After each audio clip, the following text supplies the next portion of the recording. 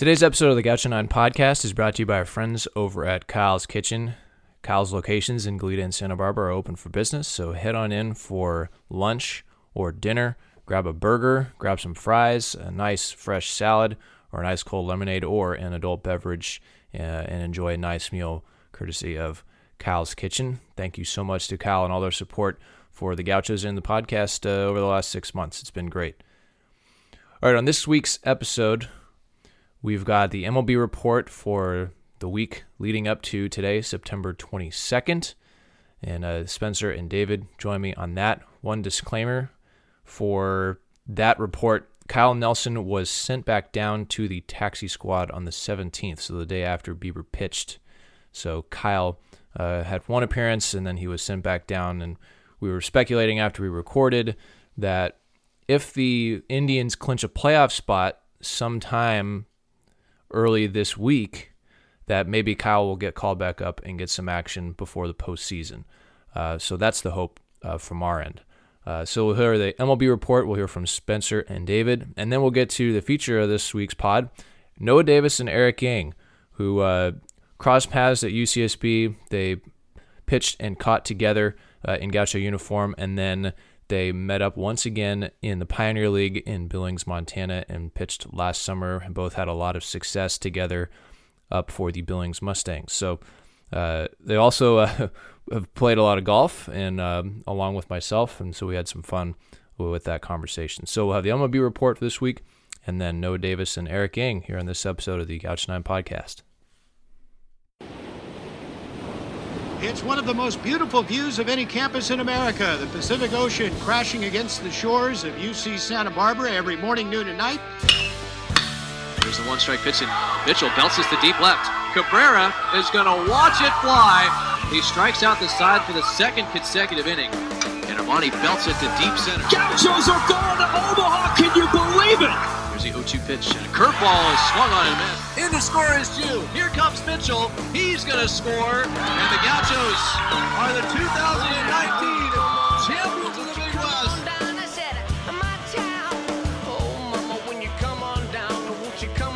All right, this week's MLB report is brought to you by the Gaucho Baseball Analytics Twitter page, SB Baseball Data, over on Twitter. Go check them out. Lots of numbers and graphs from the team behind the scenes, crunching the numbers. Gaucho Baseball Analytics. We've got Spencer Stewart and David Tillotson for their third installment of the MLB report for this week of September 22nd, and we're looking back at Kyle Nelson, Dylan Tate, and Shane Bieber. Their weeks on the mound, and unfortunately last week, Kyle Nelson did not get an appearance, but Dylan Tate made 3 relief appearances, and Bieber started on Thursday against the Tigers, so we'll break that down for you. Tate, this week, pitched against the Braves, and then 2 appearances over the weekend against the Rays. He did have a couple of strikeouts today, and he did log 2 2/3 innings, and he's been just trying to solidify himself in that bullpen. But David, what did you see from Dylan today? Finally got a couple of strikeouts. He's kind of been struggling to strike people out. I don't know if struggling is the right word, but he's been letting guys put the ball in play. Today, notched a couple Ks. Well, he's been drawing a lot of weak contact too. I mean, I know we've talked a lot about some of the ground balls that haven't necessarily gone his way with that sinker he throws a lot. But today he was able to get 2 strikeouts, like you said, and help the Orioles get a win finally in Game 4 of their series against the Rays. Not the best week by his standards, I'm sure, with a couple of hits and runs allowed in each game until today, where he finally put that goose egg up on the board. But like you said, he's just trying to solidify his position in that bullpen, and he's been throwing a lot of key critical innings, middle of close games for them. So I'm just looking forward to continuing to see him throw in games as the year progresses. Yeah, those 2 strikeouts that he had today were the first strikeouts that he's had in his last 5 outings. So, I think he's trending upward. It might have something to do with the position that the Orioles are in now. They are not mathematically out of the playoff race, but it's looking like the AL is solidifying the top 8 guys now. So he might be in a position where he's just, feeling a little bit more loose. There's not as much pressure that he's got every time he steps on the mound. He got put into a tight ball game today. The score was 2-1, very low scoring game today. That's how it finished as well. But he gets a weak ground ball at first batter he faces, and he gets bobbled by the shortstop. And then the next guy comes up and does another, he hits another ground ball right to the same guy. And that's the way the baseball rolls. But I'm sure, he would have wished that error didn't happen. A couple more wasted pitches. Maybe he could have gotten through that next inning fully. But like you said, David, soft contact, that power sinker that he has, man, we saw in his outing on Thursday. We were watching the highlights, and he's got that 94-mile-an-hour sinker that it just takes off, like May on the Dodgers. The thing runs. I think he's got that seam shifted wake, and it's untouchable when he gets it right. So guys were missing the ball today, and those 2 strikeouts were highlighting that for sure. Yeah, and the velo's been there for Dylan. And for you fantasy people out there, he did lock his second hold of the season in the 6th inning, a hold. Not sure if we're really keeping track of those, but it's just something to throw up there for the stat people. Okay, let's move on to Bieber, who pitched on Thursday against the Tigers. And once again, it was the Bieber show. It was 7 shutout innings. He went out to pitch in the 8th. I think he had just 1 walk and 8 strikeouts to that point. He got a strikeout, then gave up a double, and then got another strikeout. So he was, an out away from going 8 shutout innings. But the 2-out, 3-run homer nicked him in the butt this time. The Indians were leading 10-0, so he still got the win. But I'm sure that left a sour taste in his mouth moving forward to his final 2 starts of the season. But during the broadcast, one big thing that came up was this stat involving Sandy Koufax and Dwight Gooden, who are 2 Hall of Famers, as they are the only pitchers in MLB history to lead the league. So all of MLB, American League and National League, outright in wins, strikeouts, and ERA in a season. Those are the only 2 guys to do it. And right now, as it sits on this Sunday night, Bieber is tied for the league lead in wins with 8. He has a commanding lead in strikeouts with 112, and he has a slight edge in ERA at 1.74. So that would be something to finish the season with the lead in those 3 categories. Historic. But, David, what did you see out of Bieber in his start, and what did you think about him going out for the 8th inning? Well, like you said, you just come to expect dominance when you turn on the game, and he's stepping on the mound in the 1st inning. It seems like every game we're talking about 10 Ks, maybe 1 walk, maximum of 3 runs. So his fastball and curveball would really stand out to me. I was looking at countless guys. We talked about Yelich a few episodes back, swinging at curveballs in the dirt, and it just continues to be a trend that I see over and over again.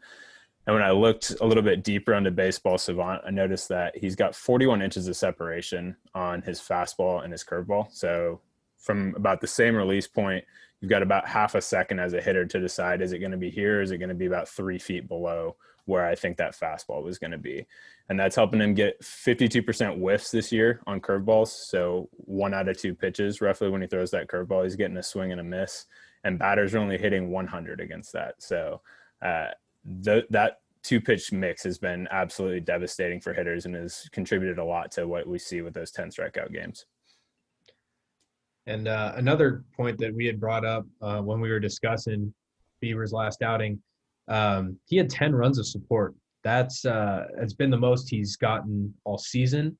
In his last 6 starts, he had only gotten 11 total runs. So about time he could go out there with a little less weight on his shoulders and pitch a little bit more freely. And I think his stats definitely resembled that. He was putting the balls in the zone. He gave up 4 hits, but he was still getting those strikeouts. He with those 10 strikeouts, as you had mentioned, he's now got 24 strikeout lead for the league lead over Trevor Bauer, who's got 88 at the moment. And it was awesome to see that, because the offense looked great, and I think as we get towards the end of the season and towards the postseason, that offense is really going to need to help Bieber out, because in the postseason you just can't get away with the 2.8 runs per start that he's been averaging every time he steps foot on the rubber. So good for the offense to trend up, and it's great to see Bieber in the lead in all three of those statistics that you just said, Kev.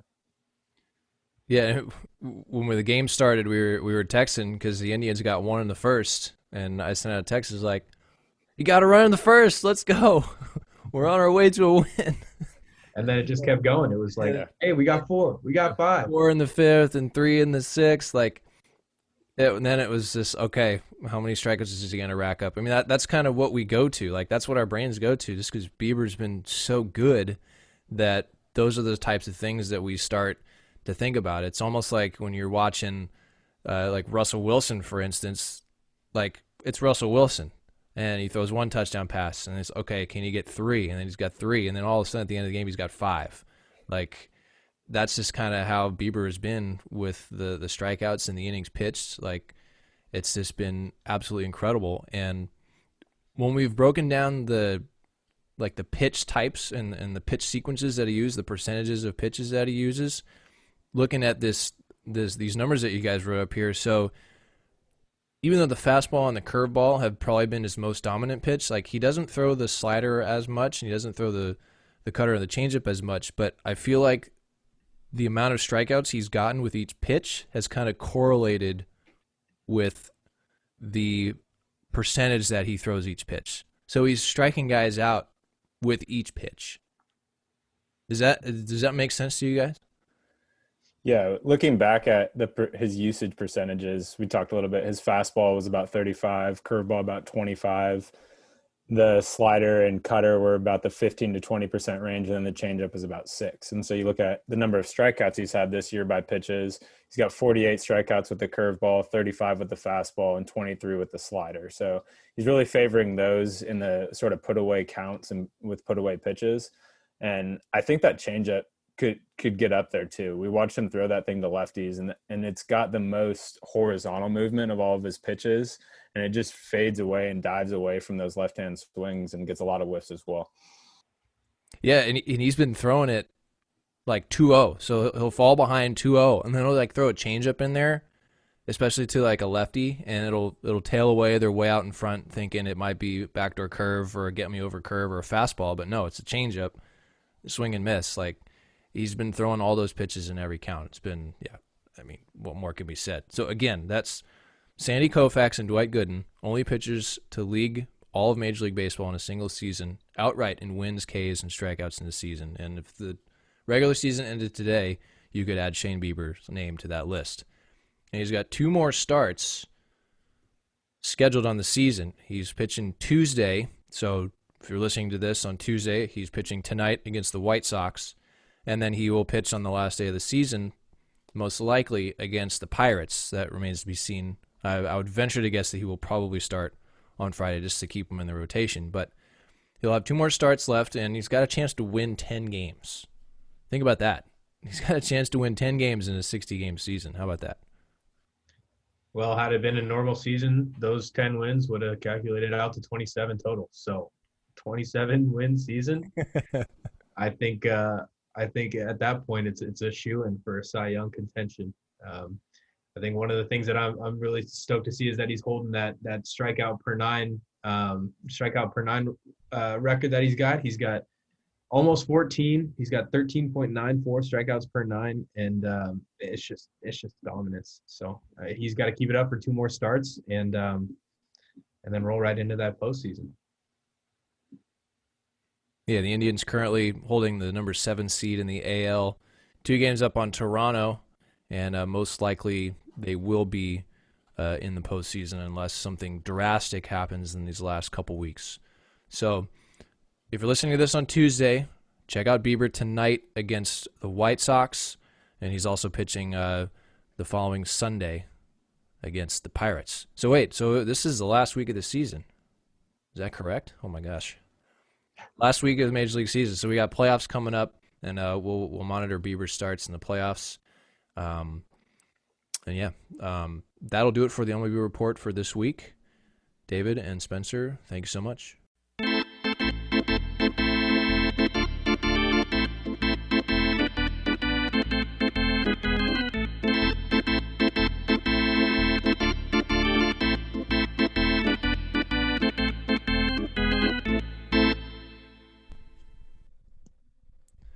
All right, today on the Gaucho 9 podcast, we got a pair of Gauchos who are recent alumni.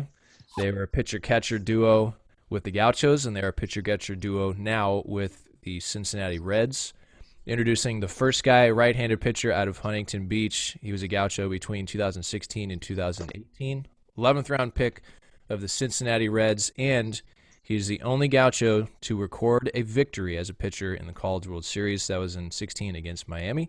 Please welcome to the Gaucho 9 podcast, Noah Davis. How we doing? Thanks for having me. Absolutely.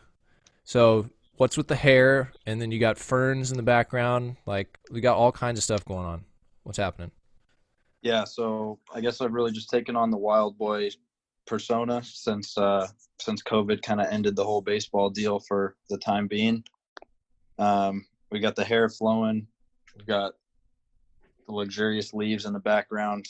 But yeah, kind of just took some time to really get in touch with my Southern California roots, and this is where I'm at these days. Okay, introducing second out of West Hills. He was a Gaucho between 2017 and 2019, a 7th-round pick of the Cincinnati Reds. He was a 2019 first-team All-Big West and, as a catcher, won the 2019 Big West Field Player of the Year. In his career, he hit .311. He socked 7 home runs and drove in 59 runs. Please welcome to the Gaucho 9 pod, Eric Yang. What's up, EY? Happy to be here. And that the career .311 really got boosted by the last year, because it was all those, did not do anything stats, to help that. Are all those stats just from 2019, and then what else came from before that? 2019 inflated them, that's for sure. It was a heck of a year, wasn't it? 2019. I mean, in the fall, I remember I was interviewing Evan Short, and he brought up your name, Yang. He was like, Yang has completely turned a corner. Like, he was not the same guy last year as he is now. And we'll just jump in and get to this right now, because I was going to bring it up at some point. But like, what was the biggest difference for you between your first 2 years and that 2019 season? I mean, what made you tick as a hitter? Definitely Ferg coming in. That was huge. He really helped with like the confidence piece. The first 2 years I was in there, I was kind of just happy to be in the lineup. I wasn't like thinking I'm the man or anything. I'm just happy to be playing. But then, like, I really started building confidence in those inner squads. And like through the year, I'm like, yo, I can hit. Like, let's do this thing. No, you weren't around for that 2019 season. You had moved on, but you were around in the fall, and you were tracking the Gauchos. Like, what did you think of Eric's performance during that season from the outside looking in? Yeah, I mean, I was around a lot in the fall of that. I guess it would have been fall of 2018. I spent a lot of time sitting back behind home plate with Evan Short, having a lot of conversations with him about how a lot of guys had taken a step forward, especially with the new coaching staff and kind of this new ideology of hitting. And a lot of guys were taking big steps, and EY was definitely one of those guys. You could kind of see it right away. And then it was no surprise to me when I kept following the games in the spring to see him and a bunch of other guys really produce out there in a way that we haven't really seen with the Gaucho lineup up to that point. Yeah, I mean, a big time year. It seemed like every game Eric was coming up in a big spot, either hitting a double in the gap or hitting it over the fence, and then, of course, managing the pitching staff. And we'll get to your guys' relationship as a pitcher-catcher duo later on. But I guess the first place I want to start is where you guys have been this summer, because it's been weird. It's been mysterious, but it's in some ways I think it's been a good summer and a fun summer. It's certainly been fun for myself on the golf course. We have played together, the three of us, at one point or another. So, like, I'm not gonna lie, that's been fun. But as far as like baseball things go, what have you guys been up to keep yourselves strong, to keep yourselves in shape, keep your timing down in the box, and to keep your arm strength up? Let's go with EY first.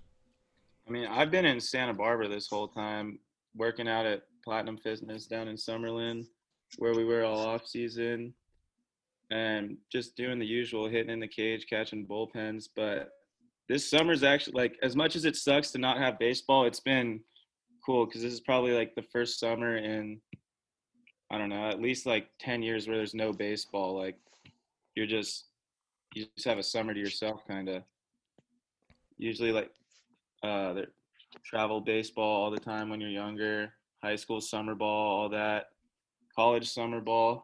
So this is the first summer, like, you really get to just enjoy, like, summer. No D?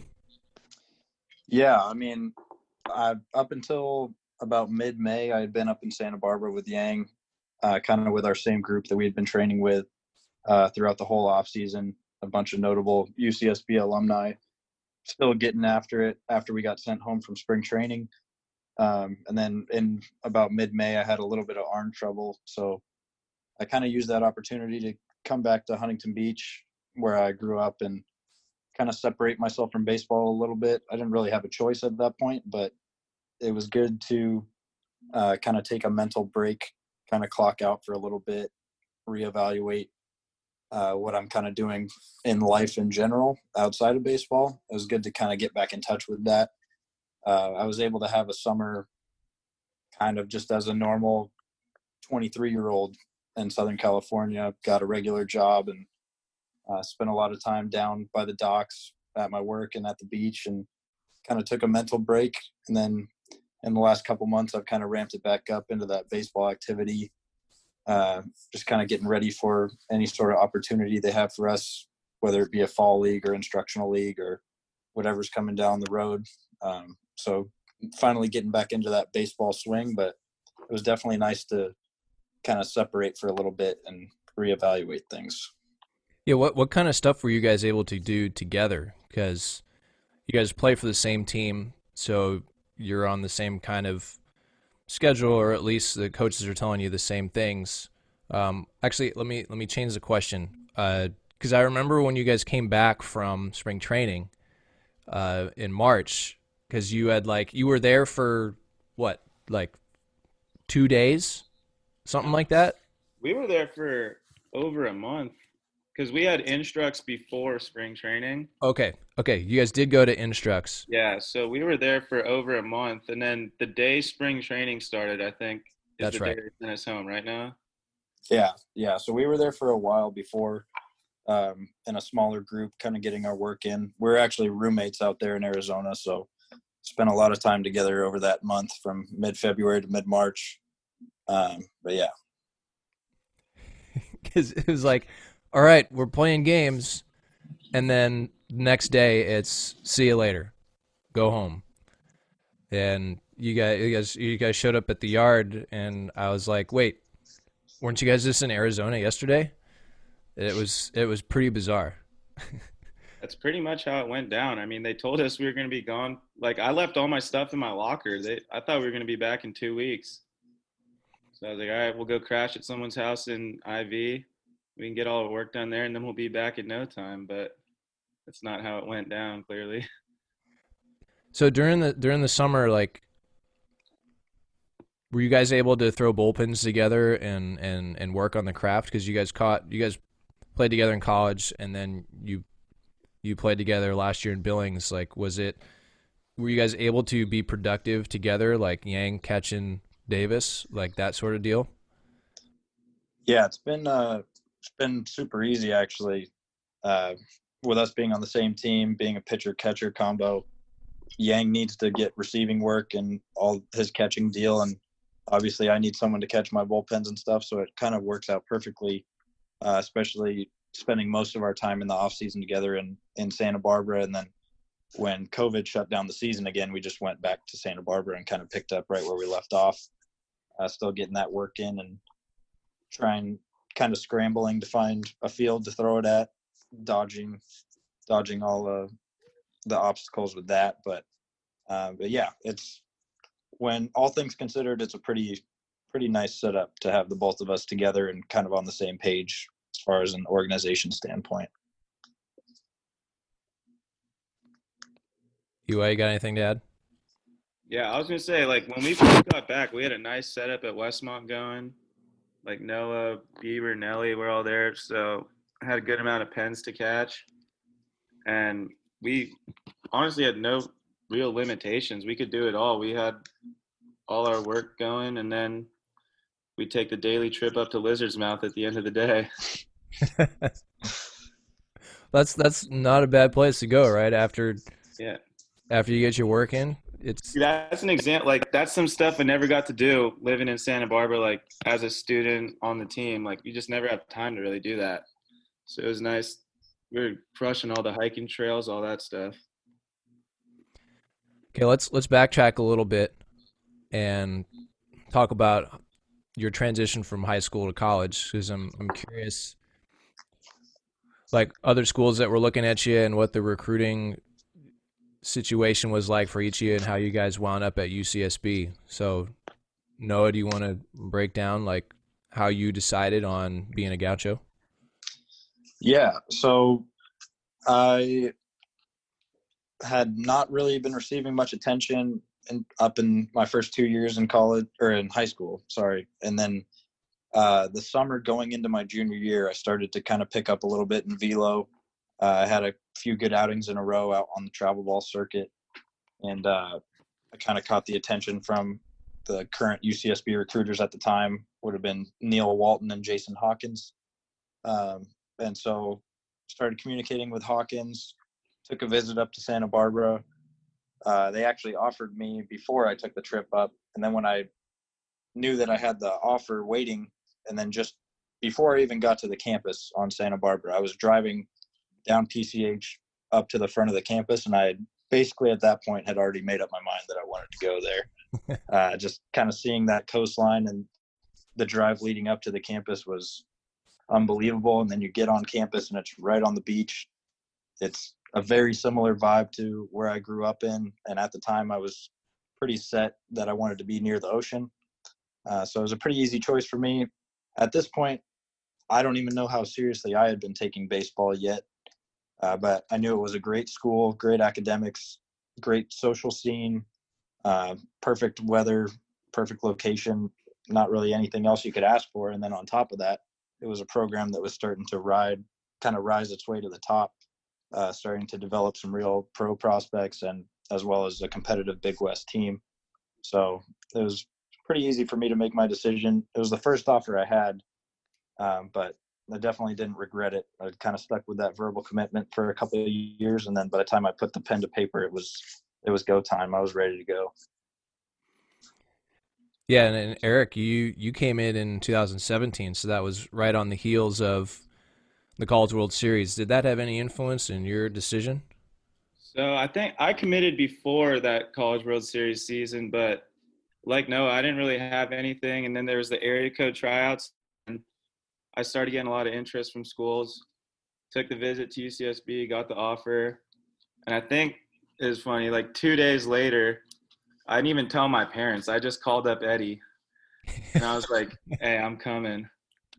Like, this is where I want to go. And then I was at dinner with my friends, actually, and I stepped outside of the parking lot to tell them. And then I got home that night, and I told my mom that I called Eddie and committed, and she was like, yeah, I knew that was going to be, like, the spot for you. And worked out Mom well. knows. Yeah, Mom knows more often than not. Well,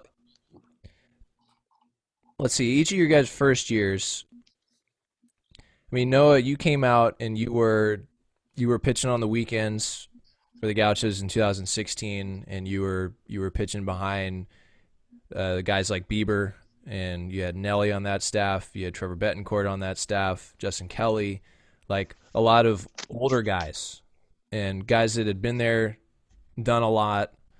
Did they have any influence on you that freshman season? Because it was kind of a steady build up to that start against Miami. But, like, what kind of impact did those guys have on you that freshman season? Yeah, it was a pretty unique experience for me to kind of jump in on a pitching staff that was pretty old for a college baseball team in general. But at the same time, coming in 2016, there were still a couple of open spots in the rotation for me to slide in when Dylan Tate and Justin Hakame are both departing. And obviously Shane Bieber is going to be the Friday guy, but that still leaves 2 open spots for the weekend. And I kind of came and had to fight for my life in that fall of my freshman year to kind of get in there. But I don't know if you could ask for a better atmosphere when you got guys like Justin Kelly, James Carter was coming back from his Tommy John surgery, Trevor Betancourt and Kyle Nelson, all those guys, pretty grizzly vets and super talented. So it was pretty nice to be able to pick their brain as I'm kind of learning the ways of college baseball. You got guys that have been through the JUCO route, been at other schools, kind of experienced it all. So any sort of question I had, I just had an answer from one of those guys. And it was really huge kind of just standing in line with those guys during drills. They really kind of snapped you into shape, whether you wanted to or not. Like they really just kind of instilled the way that Gaucho baseball is supposed to be played onto you. And it's either you kind of ride with us or you're going to get left behind. So it was a pretty good learning experience. I was able to pick their brains as well as kind of just learn the way that college baseball should be played and how you're supposed to respect the game and go about your business. And it was pretty cool to be able to do that with those guys. So we get into, did you make a start you had to have made a start. I'm going off the top of my head here. A start in Nashville? Yeah. So I started the second game in Nashville. So we got rained out. So I got delayed a bit, but I started, game 2 versus Xavier, or I guess the first game of the 2 games we played against Xavier. Right. And it was a tight game, and that was a game Justin Kelly came in and just dominated in relief on the way to the win. So we get to Omaha. What was your first impression of Omaha when you got there? Well, it was definitely nice to be able to watch a game before I had to take the mound. It was I still think that moment of standing on the line, that first game of the College World Series when we had the flyover, standing on the line during the national anthem, I'd like get goosebumps just even thinking about it right now. But it's one of the top moments in my entire life for sure. So I was glad that I didn't have to go take the ball right after that and go try and get people out. So I'm glad I was able to separate myself a little bit, kind of take it all in and kind of make some mental notes about when I was actually going to start playing. And then obviously I get to go watch Shane Bieber do his thing. He ended up taking the loss in that game, but it was one of the best pitch games he had all year for sure. Did you know that you were going to start game 2? Like, when did you find out? I mean, I guess in my head, I was preparing to start that game from the get-go. I can't remember exactly, but I'm sure that the way things went about on that team, it was pretty much by committee at all times. So in my head, I was preparing as if I was going to start that game from the moment we went to Omaha. But I'm sure that Checkett's probably announced it maybe the day before or a couple days before. And then you get the assignment and you go out there and you're facing Miami. Did you have any idea of what Miami, like the history of their program and the type of players they had that year? Like, was that intimidating to you at all, or was it just another baseball game? I'm not sure if it was as much the team we were playing as it was the kind of the stage. Knowing that you're going to be playing on ESPN, kind of like prime time, it's the biggest game you can get other than the Major League Baseball playoffs, I would think. So, I mean, obviously, Miami, they're a historically great program. They have like, what is it? Somewhere between 20 and 40 College World Series appearances or something like that. They're constantly producing big leaguers. So that's in your head a little bit. But at that point, we had been playing ranked teams all year long. We had hung with them. I knew that our team had a totally fine chance to go ahead and kind of step up against them. I mean, coming off of a series against Louisville where no one in the world expected us to win, it was kind of hard to feel anything less than unbeatable at that point. Let's pull Yang in here. Eric, I know you weren't on the team for this year. You were still a senior in high school, but were you watching the Gauchos in that postseason, knowing that this is where you were going to play the next year? So I watched every College World Series game, but after our senior year of high school, we had a senior trip to Cancun. And I was in Cancun for that super regional. Oh, wow. And there's like no phone service. So I was never on Twitter or anything. And I didn't find out until like 2 days later that Sam hit that walk-off home run. Are you serious? Yeah, but that was sick to see. So if you had been had access to a television, or if you were at home or in the States or whatever, you probably would have been watching that game. Oh yeah, I would have been glued to the TV. But you were able to watch the World Series games. Yeah, I watched every single pitch of that when they played Oklahoma State. That was who it was, right? Yep. Bieber was pitching. Yeah, I watched every single pitch of that game. Did you have any thoughts about Noah Davis's start against Miami? I missed that game. I saw the highlights. I saw the big bomb that Zach Collins hit because that was the first thing on the highlights. Oh, yeah. But that was a good start in a big stage. Yeah, how about that Zach Collins? Because I was calling the game on the radio, and that one goes up, and I was thinking to myself, oh boy. And when we talked to JJ and Fish, they were kind of thinking the same thing. So how do you rebound after a swing like that in the first inning in an elimination game and on that big stage?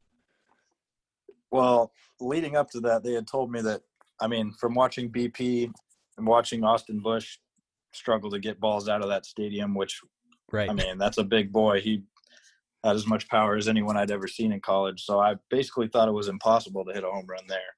And I was quickly proven wrong. But I don't know, that year and kind of my whole college career, some of my best outings I had were ones where I got hit pretty hard in the first. I gave up to Long Beach State back-to-back years home runs on the first and second pitches of the game. Oh, yeah, so I remember that. Those both ended up being one of my better outings. So sometimes it's good for me to get a little punch in the face, kind of go out there and reset and lock it in for the rest of the game. But yeah, it's definitely not a good feeling to be down 1-0 going into the bottom of the first. Well, it turned out all right, and I love watching the highlight tape of that because you had fastball in the corners, you had the changeup working, you had a curveball working. Like there was one sequence where you struck out a guy on a fastball, then you got a guy on a change, then you got a guy on a curve, and it was a great start, and you have the only win on your record by a Gaucho in the College World Series. So hopefully that changes soon, and there are more Gauchos that have wins in the World Series. But own it while you got it. Was that the only run you gave up, Noah? Yeah, that was the only one. Yeah. That was like the first time. I remember thinking during that game, I had barely thrown my changeup all year long. My changeup was like my worst pitch, and then all of a sudden that day it just showed up out of nowhere. And it good thing it did because I was throwing about 86 miles an hour because my foot was broken. So I needed that changeup. But good thing it showed up on that stage. Yeah, the broken foot, the fracture or the stress fracture or whatever you call it, and then the Tommy John. We'll get to the Tommy John, but let's skip ahead to the following year and when you guys played together in college. Do you guys remember any starts or moments where you guys were both on the field at the same time that kind of stood out? I wasn't on the field much in 2017 because we had Dempsey, T-Rose, Sam. I think I made my way on there later in the year, but I never caught on Fridays when Noah was throwing. Yeah, I think Yang and I really started to become like the true battery, I guess, would have been like the fall of my junior year. So it would have been 2018. leading up to the 2018 season. Yeah. And then we were the battery for opening day at San Diego State in 2018, which didn't end up going super well. So yeah, but in the fall, I could really tell that like we had built some good chemistry and stuff, and we were on the same page. So, I mean, it's all about what could have been, I guess, in that 2018 year. But we were able to go out there 3 times, I think, together. Didn't you got a save in Corpus Christi, didn't you? Yeah, I did. Oh, yeah. There was like that weird game when I came in out of the bullpen week 2 of the 2018 season, and I got a save. And I actually remember being more nervous to get that save than I was going out to pitch in the College World Series my freshman year. Wow. And it is the only save of your career. That's true. I don't know if you have any blown saves, but you do have that save. That was probably the opportunity. Yeah, I did snake a couple wins in relief my freshman year when I was coming off of that foot injury. I think I snaked a couple of Nelly's wins, but I guess it just returns the favor. He got a couple of mine too. All right, let's focus on some EY here real quick. So in 2019, you've got I guess, what do you call it? You got the keys to the pitching staff. You got the trust of the pitching staff. You were calling games, weren't you? Yeah. So that all came about.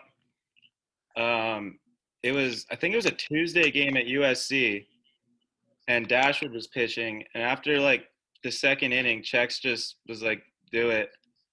And I think Dashwood had like a no-hitter into like the 8th or something. Do you remember that game? I do. It was, yeah, because Jack, he was pitching on a Tuesday. It was a little strange. I think it was maybe because of like we had a rain delay. Rain out somewhere, and that pushed Jack's start, and so he was throwing on Tuesday. Chex lets you call the games, and I know Coach Checketts, he loves having control over the game, and he would like to call the game more often than not, but he also loves having a catcher that can do all the stuff that, you know, the best guys do, like the Yadier Molinas, that can call a game, that can read batters, that can feel out how their pitcher's feeling, interact with them, like communicate during the game, because you've got a better idea of what the pitches are doing, you know, sometimes more than the pitcher itself, you know, and certainly you've got a better vantage point than the coaches in the dugout more often than not. So, like, is it more of an instinctual thing for you, or is it something that you work on? I mean, I think I had a huge advantage because Jack and Ben, I've lived with the guys for 2 years. So, like, we would always talk pitching, like, back at Trop in the dorms and stuff. And I lived with Jack my junior year. So I knew, like, the 2 of the 3 starting pitchers very well. And then Rod can throw anything for a strike whenever. So it's fairly simple. You just throw a changeup down and someone's going to swing through it. So it's continuity. I had a conversation with someone today.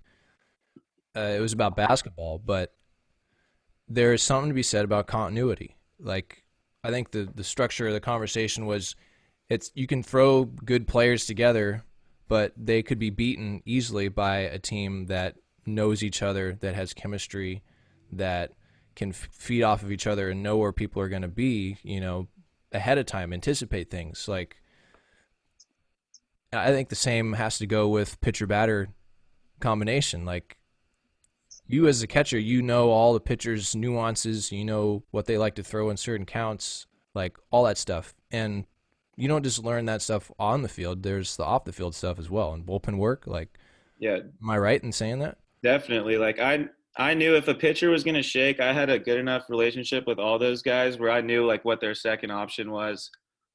Me and Chex would work together sometimes. Like, if he knew a batter's weakness better. I was pretty much just going off pitchers' strengths and what they're comfortable with and what I know they can land. But I would look at checks every now and then, and he would give me something based on like the shift and all that stuff. But the chemistry between like the pitching staff and me, I think, was the main thing. Noah, is that something that you like as a pitcher? Like you want to have? I mean, I think it's obvious. I'm saying something obvious here that you obviously want to have a relationship with your catcher, but like, does it go beyond that in certain aspects? Yeah. So, I mean, Yang's one of my closest friends, so it makes it a lot easier.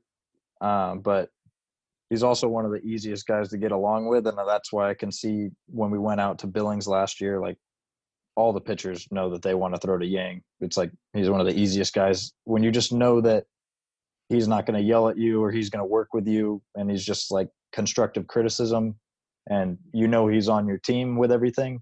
It makes pitching a lot easier. But you definitely want to be on the same page. You kind of build that relationship on and off the field, and then you just feel totally comfortable when you're out there. And over the years, we've had a bunch of conversations about like my pitches in general, his receiving, blocking, framing, all that stuff. So I think we both have a pretty good feel for each other at this point as players, and it definitely works to our advantage on the field. I mean, the pitchers also help me out just as much as I help them out. We talk about like different stances, what they like throwing to, and all that stuff. So it's like it's a battery. You need both ends to be working. I'm gonna give Eric some time to gloat here. So, do you have your Big West Field Player of the Year trophy? Yeah. What is it big and shiny and like all fancy like? Yeah, I dust it every week. Make sure it stays shiny. So when you were awarded that, did you anticipate it happening, or was it kind of a surprise? Like, was it a goal to do something like that, or was it you were just out doing your thing? I didn't have it as a goal, but towards the end of the year, I thought like it might be a possibility. I thought it was either going to be me or Brandon Lewis from Irvine, who I'm actually good friends with now. But it ended up being me, which was cool. And I like it. It's a cool accolade. Yeah, well deserved. And so you guys both get picked by the Reds. Yang in the 7th round, Noah D in the 11th round. And Noah, your selection was interesting because you had already had your Tommy John surgery, because you went down in the middle of the season in 2018. And in my notes written here, I wanted to ask you, like, because going down with Tommy John, like having to have that surgery, like it's a setback, right? Like it sucks. Nobody wants that. And especially in a draft year, it probably raises a lot of doubts. So like I want to know like what your initial reaction was when you had the surgery, and then what did the draft do to like your motivations or what your plans were? Yeah, I mean, it's definitely a setback. Leading up to, I guess, that moment when I got injured, I had kind of felt the hype building up around me, I guess. I honestly didn't even know if all of it was warranted. I was kind of confused by the whole thing. But, I mean, I guess I had started throwing harder. My stuff was starting to be a little bit sharper. I was really liking where I was at. I wasn't yet getting the results that I wanted, but I could see the pieces kind of forming, and I could see the image in my head of becoming like a Major League Baseball player. I was starting to see that image start to form. So then the draft is coming around, and I'm building up, and obviously you want to go out and have a great spring, and that kind of makes a big difference in where you fall in the draft. And then when that season gets cut short, I had a really hard time even wrapping my head around the fact that I was going to be one of those Tommy John guys. In my head, I just had these guys in a group of like, oh, they're Tommy John guys. And then all of a sudden I was going to be one of them. It's a Yeah. negative label. Yeah. Yeah. And I mean, a negative label in my head, I don't know where that comes from. It just, you watch other guys go through it. You definitely don't want to go through that yourself. I mean, I got to watch Jack Dashwood go through that whole thing. He was my mentoree his freshman year when he was going through it, and saw how hard he worked and stuff to get back to full form and how long of a grind it is. But it took me a while, even after the surgery. I actually, even to this day, it kind of blows my mind that I even had the surgery. But I've made it out.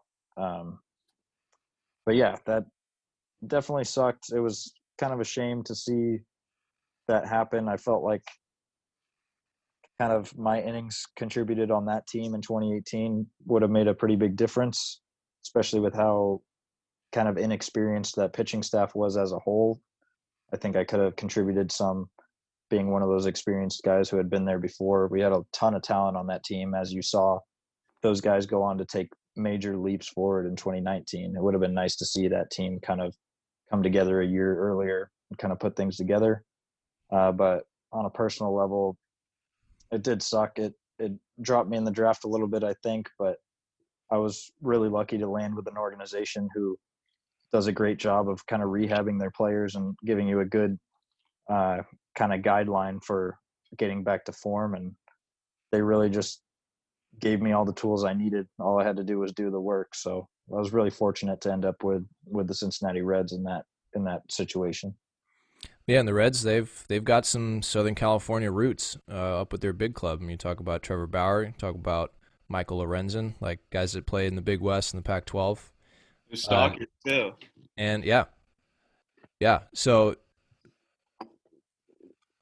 Eric gets picked in 19, and you get assigned to. You went straight to Billings, right?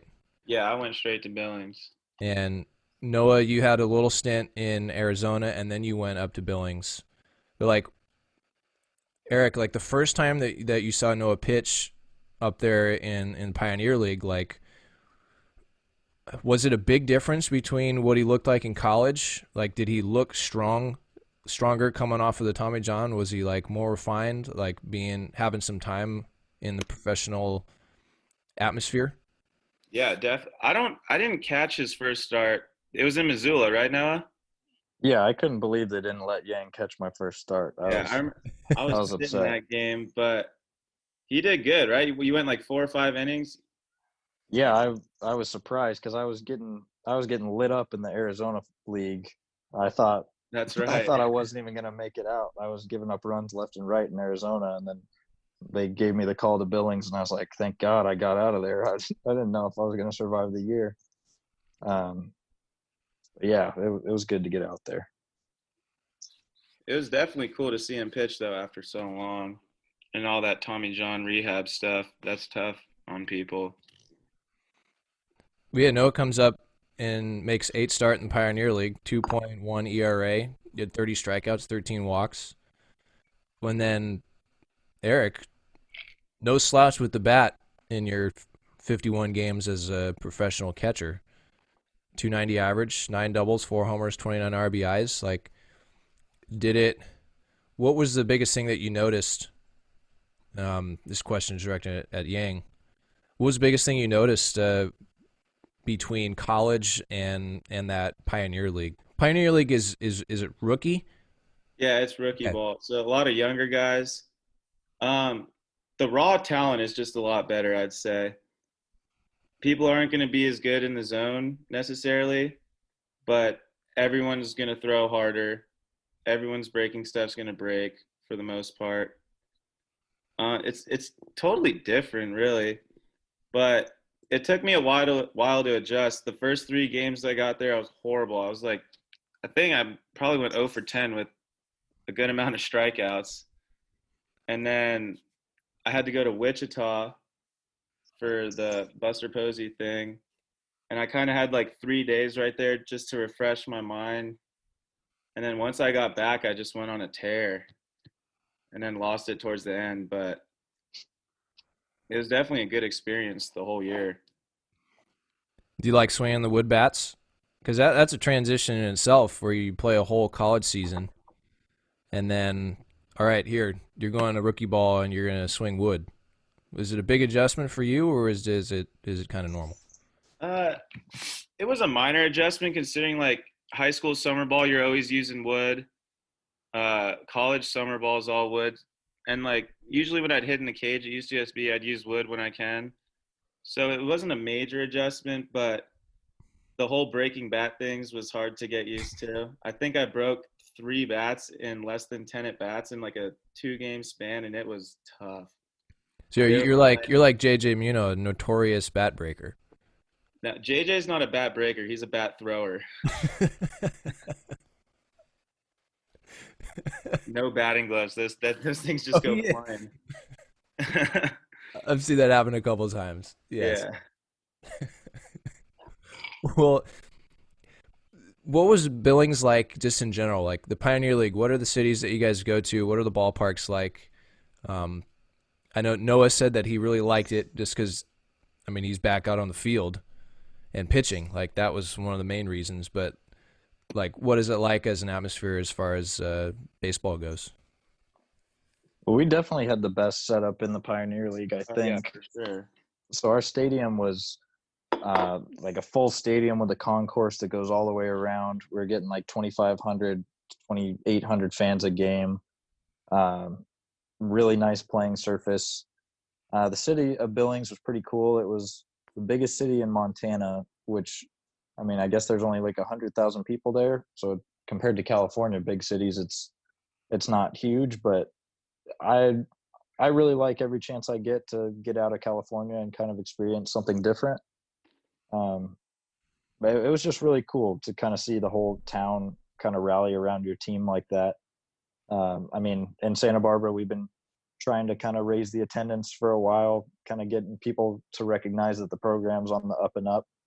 But some of those, it's a big difference going from some of those Tuesday games at Caesar to 2,800 people actually watching your game in rookie ball nonetheless. But you get to go to some cool places. You got to drive quite a bit in that league, a lot of 8-hour bus rides.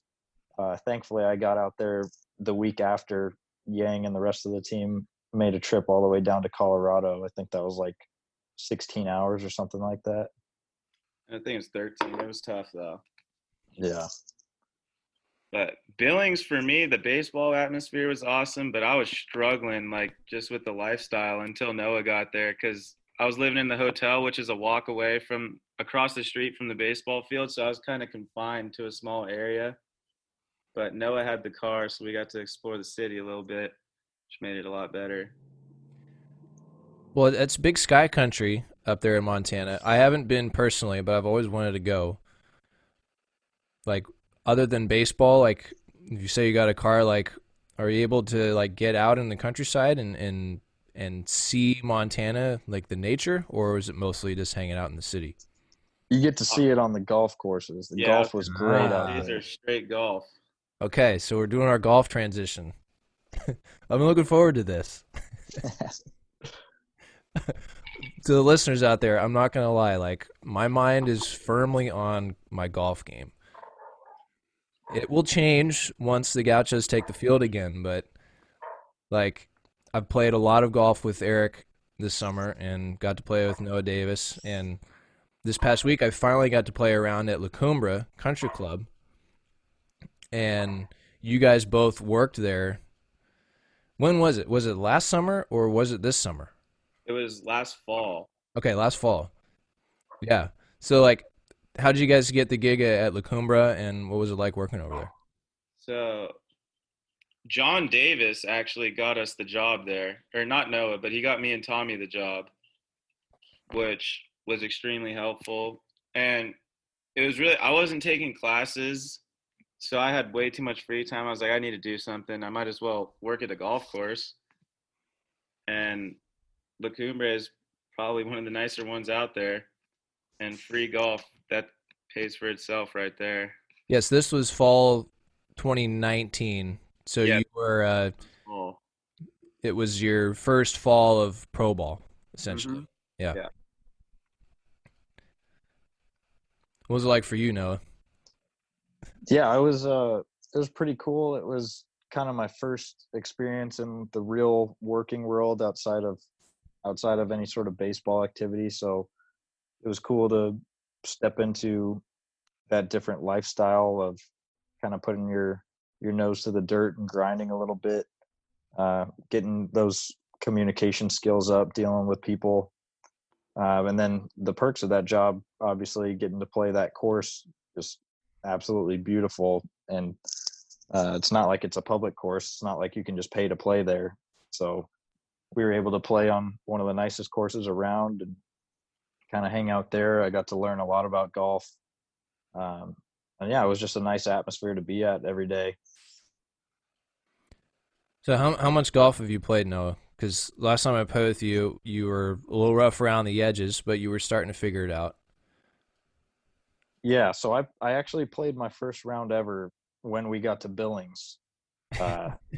And I think Yang's got some videos of me swinging out there. That was the best first round of golf I've ever seen someone play. Really? Yeah, I almost hit a hole in one. On a par 4. Yeah, over a lake. Stumbling around in the tee box.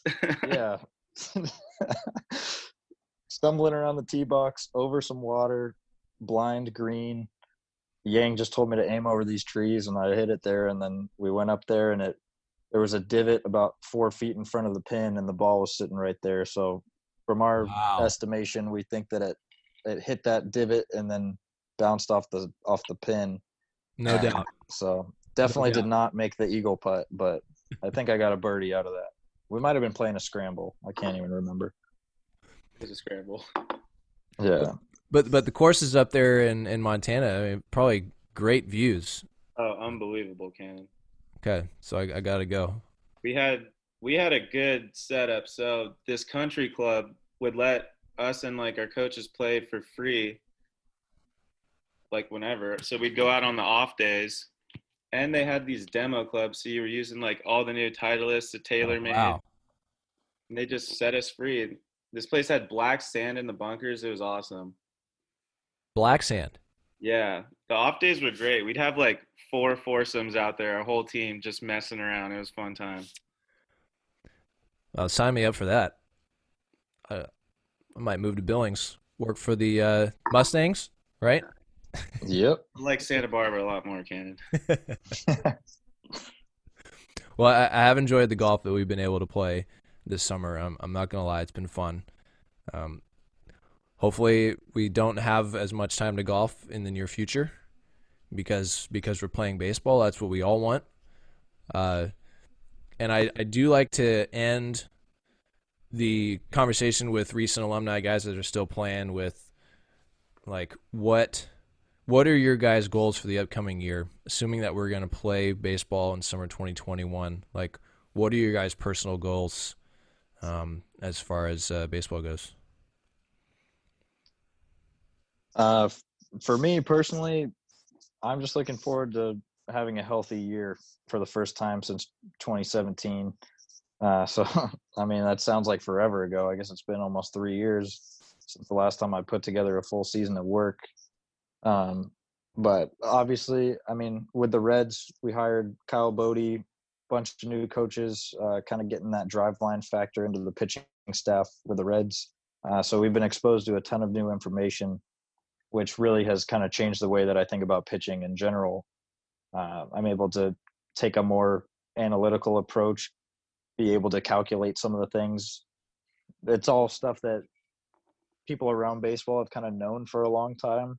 Like, you want your pitches to break this way, you want to throw them in this location, this is where it's most effective, but it just gives you some sort of scientific backing that supports those claims, which, me being a pretty analytical guy myself, it's right up my alley. So being able to use those kind of things and kind of fine tune things, I want to be able to take those things and go out and perform. But at the base level, I really just want to go out and play a full season of baseball. It feels like it's been forever. Yeah, I just can't wait to get back out there. It feels like we haven't played in forever.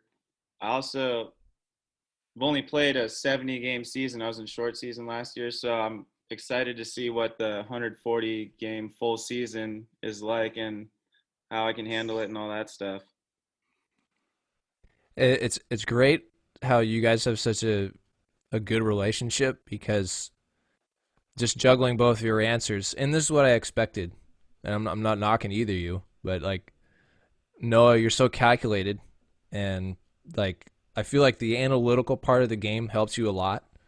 Like it's something that you thrive with and makes you better.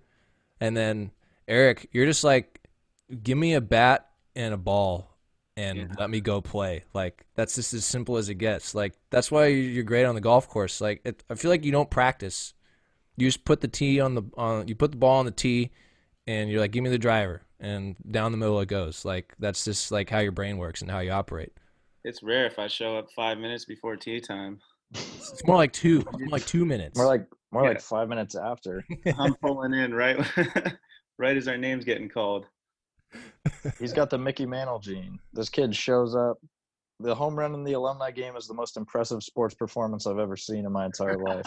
Okay, so I did have that listed as well, and I'm glad you brought that up, Noah, because that was sensational. It was like the greatest thing ever. Yeah, that is the best sports moment of my life. The Big West Player of the Year is in the back seat compared to that home run. Against the freshman pitcher of the year. Yeah. Yeah. under the lights and everything. I mean, Noah, where were you standing when that happened? I was in the dugout, probably with a cold one in my hand, just taking it all in. I got it on video. Definitely had to get it on video. Definitely not leaving my phone anytime soon. I got to archive that for sure. Because EY, what's your approach in an alumni game, going up against Rod, who you said earlier in the pods, like you can put any number down and he's going to throw it for a strike. So like obviously you know his stuff, and you've had a couple cold ones. Like it's you're hitting under the lights for the first time. Like it's just like, how does it happen? Like it doesn't compute in my brain. Like I wouldn't be able to do it. There's just no way. But I mean, you're something different. If you would have saw my BP before the game, I don't think I got one ball out of the cage. It was rough. But in the words of Sam Cohen, if it's in between the dugouts, swing. That's pretty much what happened. It was the first pitch, and I was like, all right, let's just swing. And somehow it hit the center of the bat. And it hit the center of the netting in left field. Now I was sitting there with my camera, and I was fortunate enough to snap some pics as you came into the shower. They greeted you in the dugout. But a great moment for sure, and we hope to have a great moment like that in the 2021 alumni game. Yeah, hopefully that'll happen. Fingers crossed. Yeah. Fingers crossed. 'Cause I'd like to see Noah Davis on the bump for that. Right, Noah? Yeah, definitely. I thought about doing it this past year. I mean, if I had known that the season was going to get canceled, I would have gotten every inning I possibly could have. So next year, you can probably pencil me in for at least an inning. Okay, before we go, let's get U.S. Open predictions here. What do we got? I'm going Justin Thomas. I would say Brooks, but he's not in there. I'm gonna go with Morikawa on the back-to-back. No one hit that greater than him. Guys nailed. Okay, those are bold moves. We'll find out if that comes to fruition when this is released on Tuesday. All right, that's Eric Yang and Noah Davis. Thanks, guys. Thank you. Thanks, man.